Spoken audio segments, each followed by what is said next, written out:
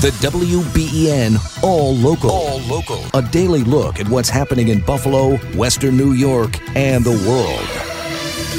I'm Susan Rose. I'm Brian Mazurowski. Residents of Cheektowaga packed a town board meeting last night to hear the latest plans for migrants being housed in their community. WBEN's Max Ferry was there. A long and contentious meeting ensued inside the Cheektowaga Town Council chambers last night. I'm not against it, but I'm against him coming here and telling us that we will do as he pleases. I did not hear anything about reimbursements to the town for the cost of police services, denying our residents police service while they're dealing with asylum seekers.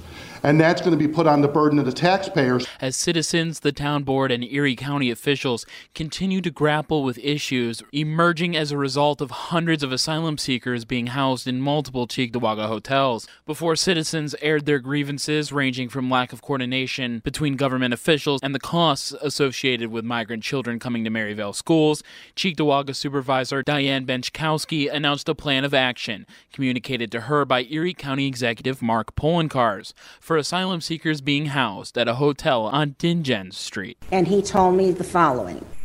The Dingens Street facility is still going to be closed down as a homeless shelter for migrants. So it is going to be closed. They have identified a hotel outside of Cheektowaga to transfer the migrants. They are moving them, hopefully this week, to a hotel in Amherst in the Sweet Home School District. Meanwhile, residents are still concerned with the 66 school-aged migrants coming to the Maryvale School District. I do know that Superintendent D'Angelo had to submit his budget July 1st. We already have 2 ENL teachers. They're going to have to hire a third one. The class sizes are going to be bigger. Our teachers are already under stress. These teachers are going to have to take time away from our students to help these other kids that are coming in. And I'm worried that these kids are not properly immunized. Supervisor Benchkowski says they have reached out to state officials to seek financial aid for Maryvale. Link to the full board meeting is available to you at WBEN.com. This is Max Ferry, WBEN.com News. All right, Max, thank you. Governor Hochul was asked about the migrant issue while in Western New York yesterday. There is a level of vetting that occurs at the border, literally, when people present themselves. And I want everyone to understand this. These are people who've not snuck in the dead of night and found their way to New York City. When you're seeking asylum, you're leaving a country like Venezuela, where for the last decade there's been an oppressive regime in charge, and there is violence in the streets and gangs and shootings and people being persecuted because of their political beliefs. Other countries around the world have received specific status that allows them to seek asylum in our country. There are questions about their background. They have to present documentation as to who they are. So there is an initial screening that occurs at the border. We have National Guard at a request of the county executive who wanted extra support. We have 108 Guard members here in Erie County alone to support the efforts of the asylum seekers, protect the community in the sense that they're lending that kind of support to law enforcement. But also we have provided $120 million extra in our budget this year to local law enforcement to help them do their jobs. But I know there have been 2 incidences.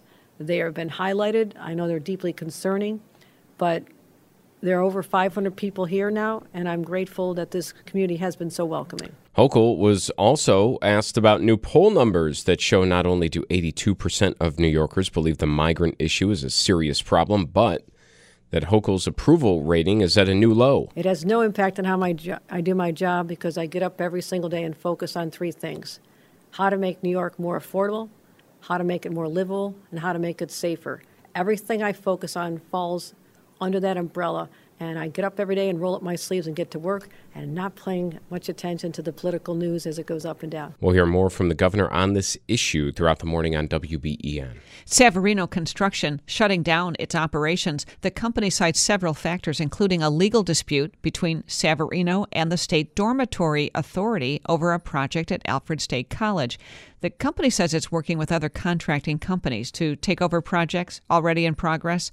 Savarino is working on several high-profile projects right now, including redevelopment of the DL&W terminal downtown. 30 Savarino employees are being laid off.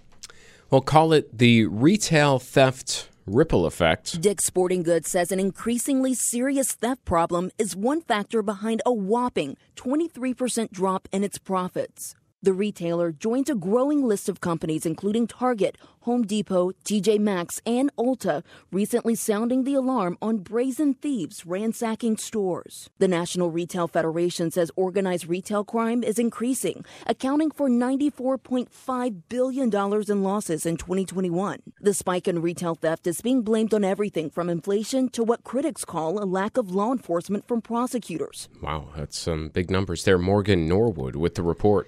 UAW workers across the country holding a strike vote this week. WBEN's Tom Puckett looks into why now and what might come of it. I think there's about a 90% chance there will be a strike at one of the three of the big three. Art Wheaton of the Worker Institute at Cornell. I would put my money on Stellantis. There's still a significant chance of a strike at GM and also at Ford, but I put their odds at slightly lower. There seems to be a lot more of the rhetoric and a lot more of the anger aimed at Stellantis directly, but that does not get Ford and GM off the hook of a potential strike as well. Stellantis is Chrysler's parent company. Peter DeJesus of the Western New York Area Labor Federation says it's similar to big deals reached by airline pilots and UPS. I think when you have a situation to where, employees have built the companies up over a period of time, yet the employer doesn't recognize that value. I think, you're going to see this type of workplace struggle, right? The reality is that the big three over the past couple of years have seen billions in profit, yet have been very slow to give that back to those who are actually making those profits for them. The current contracts expire September 14th. Hear the full conversations online. Tom Puckett, WBEN.com News. All right, Tom, thank you. Meanwhile, a new contract deal approved for UPS workers. UPS workers overwhelmingly voting to approve a new 5-year contract. The deal was actually reached in late July, but it took 4 weeks for rank-and-file Teamsters union members to ratify it. The union saying 86% of the votes were in favor of the deal, calling it the highest vote for a contract in the history of the Teamsters at UPS. Before the vote, some part-timers had complained they were being paid less than full-timers for the same work, but the done deal means the threat of a strike is over. Derek Dennis, ABC News.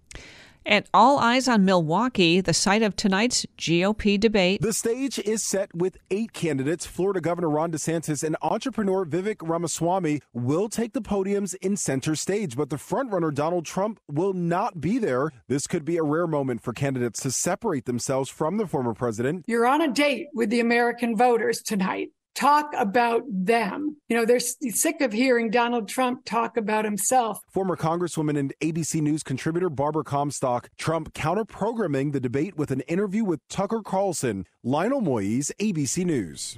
All right, we'll be watching for that. Plenty of analysis on what to expect later on tonight. Your exclusive WBEN 7 weather forecast. Mostly cloudy skies, some scattered showers this morning, but a better chance for showers and thunder showers later this afternoon. Highs today in the low 70s. Tonight, scattered showers and thunder showers, overnight lows in the low 60s. On Thursday, partly to mostly cloudy skies. Can't rule out a shower or thunder shower. A lot of dry time on Thursday with highs near 80. With your exclusive WBEN 7 weather forecast, I'm Chief Meteorologist Aaron Minkowski. Brian, good morning. Thank you for the time. What do you know about migrants being moved to your town? So far, there's a lot of misinformation out there. The reality is,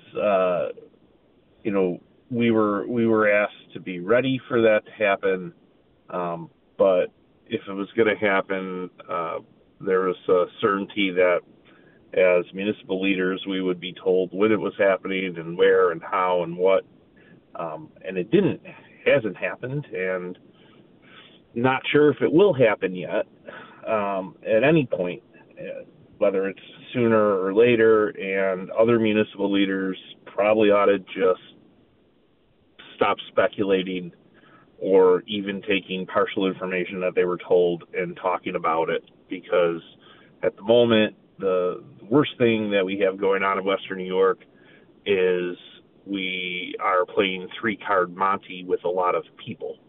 So, look, if and when, there's a decision that New York City is coordinating something in Amherst, I'll know about it. That did not happen yesterday. There's not even a certainty that it will happen. So, it's just everybody's trying to project what will happen or talk about what they think is going to happen publicly. It's not helpful. The reality is, we've got people involved in this too. They might not, be here in the traditional manner of a lot of us, but there's people and there's kids involved. And at some point, when there's decisions made, then we need to figure out how to be respectful of that decision. I'm sorry the supervisor from my neighboring town decided to speak out of turn about it, but she obviously didn't know exactly what was going on. She seemed almost pretty confident that this was the case. I even mentioned the Sweet Home School District, almost as if she knew exactly where these migrants were going. But you're saying that you have not been told anything, and that if they were to be moving into Amherst, you would have been told about that. Correct. They did not move. There was discussion about where might be appropriate places if they were coming here, and where I would feel uncomfortable about them going because of other issues. Amherst is a big community. We're not without our own problems. The last thing we want to do is drop people into areas that we have our own problems in. So we'll find out, what's all happening, I'm sure, over the course of the next week or so. And, if that's Amherst and Sweet Home, then, we'll figure it out. If it's somewhere else, so be it. It's just, it just doesn't help to act definitive as though you know what's going on when you're talking about a community that you have no actual leadership within. So, everybody's got to just stop doing that stuff. Would they be welcome in Amherst? If you told me, hey, there were going to be 50-some foreign-born people landing in Amherst, I would say, yeah, which day of the week is it? I mean, the reality is, it's a pretty mixed population here, and we have a lot of variations in class. So, do I think that people could do well here? Sure. I think that Western New York could handle this if we were thoughtful about it, but it shouldn't be on the municipalities. I know this is going to sound naive politically. Is it too much to hope that the federal government could act in a bipartisan manner to deal with the fact that we have foreign national people here who are seeking asylum or path to citizenship or at least a better life? I mean, just deal with the problem, right? Just deal with that question of we've allowed people in, but we couldn't figure out how to deal with the housing. That's the problem, not the people. And there's got to be a federal level response to all this. I mean, how the mayor of New York City's office is spending time moving people around the state, trying to figure out where everybody is and coordinating. How's that helping New York City grow? How is that helping New York City transform lives? We all have populations of displaced people. We all have populations of people who are, essentially homeless, right? Who we have people who couch surf. We have people who are physically, without a place to live already. The government needs to step in. It's a federal level thing. You either are accepting people across your border or you're not. And if you are, then fine. Have a plan. Nobody's got a plan. It shouldn't be a state or municipal level issue. It is. So now we just got to be adults about it, figure out what to do. And, I think all the municipalities in place are trying. Everybody's trying their best.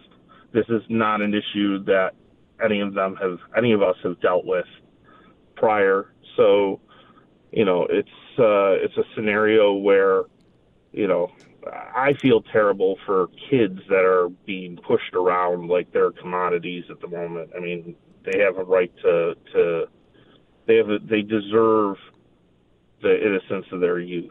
They deserve to have a good place to live, and we need to do a better job as an overall collective of figuring out how to deal with this. But we definitely need federal level help. We're speaking with Amherst Town Supervisor Brian Kulpa here on WBEN. You said that you were able to say where you would or would not feel comfortable housing if migrants were to be moved into Amherst. Beyond that, though, do you have much of a say into how this process works, or is it just kind of the state determining where to put people? And because Erie County was open to, not anymore, but was open to accepting the people who are already here are just kind of able to be moved around by the state? It's not even really the state issue. The people who have to figure out where they're going are people from New York City. And the state's trying their best to jump in now, but I mean, it's all on the municipality. The municipality has to deal with the private sector and deal with whether or not people want to lease hotel space. It's, the sad state of reality is it's up right now. It's municipal to municipal, but no, it's not something that Amherst can directly control, other than, or anybody can control, other than, we hope that we have a decent enough relationship with the city officials in New York that they're going to respect our wishes. And so far, they've been trying to accommodate a lot of wishes from a lot of different voices in Western New York. So, I don't know exactly where it's all going to end. I can tell you that, we want to make sure, my priority with any of this is going to make sure that especially families with children don't end up in harm's way because it got commingled into a bad spot or put into a tough, situation. And then, if there's kids and families and if they are in Amherst, then we're going to want to make sure that, the school districts or anybody else dealing with it are ready for the influx. And, the bottom line is, at some point we got to start treating kids like kids and families like families, and just, get over the fact that we've commoditized this idea. I mean, these are people at the end of the day. And, when supervisors talk about them moving from one spot to another, speculate over all that, at their board meetings, it's not helpful. Brian, thank you for being up front with us and joining us on short notice. Okay, no problem. Thank you. It's a very difficult topic. It is, and I hope you'll stay in touch with us if anything changes. That's Amherst Supervisor Brian Kulpa. That's the WBEN All Local. All new episodes are made available each weekday morning, produced by the award-winning WBEN Newsroom.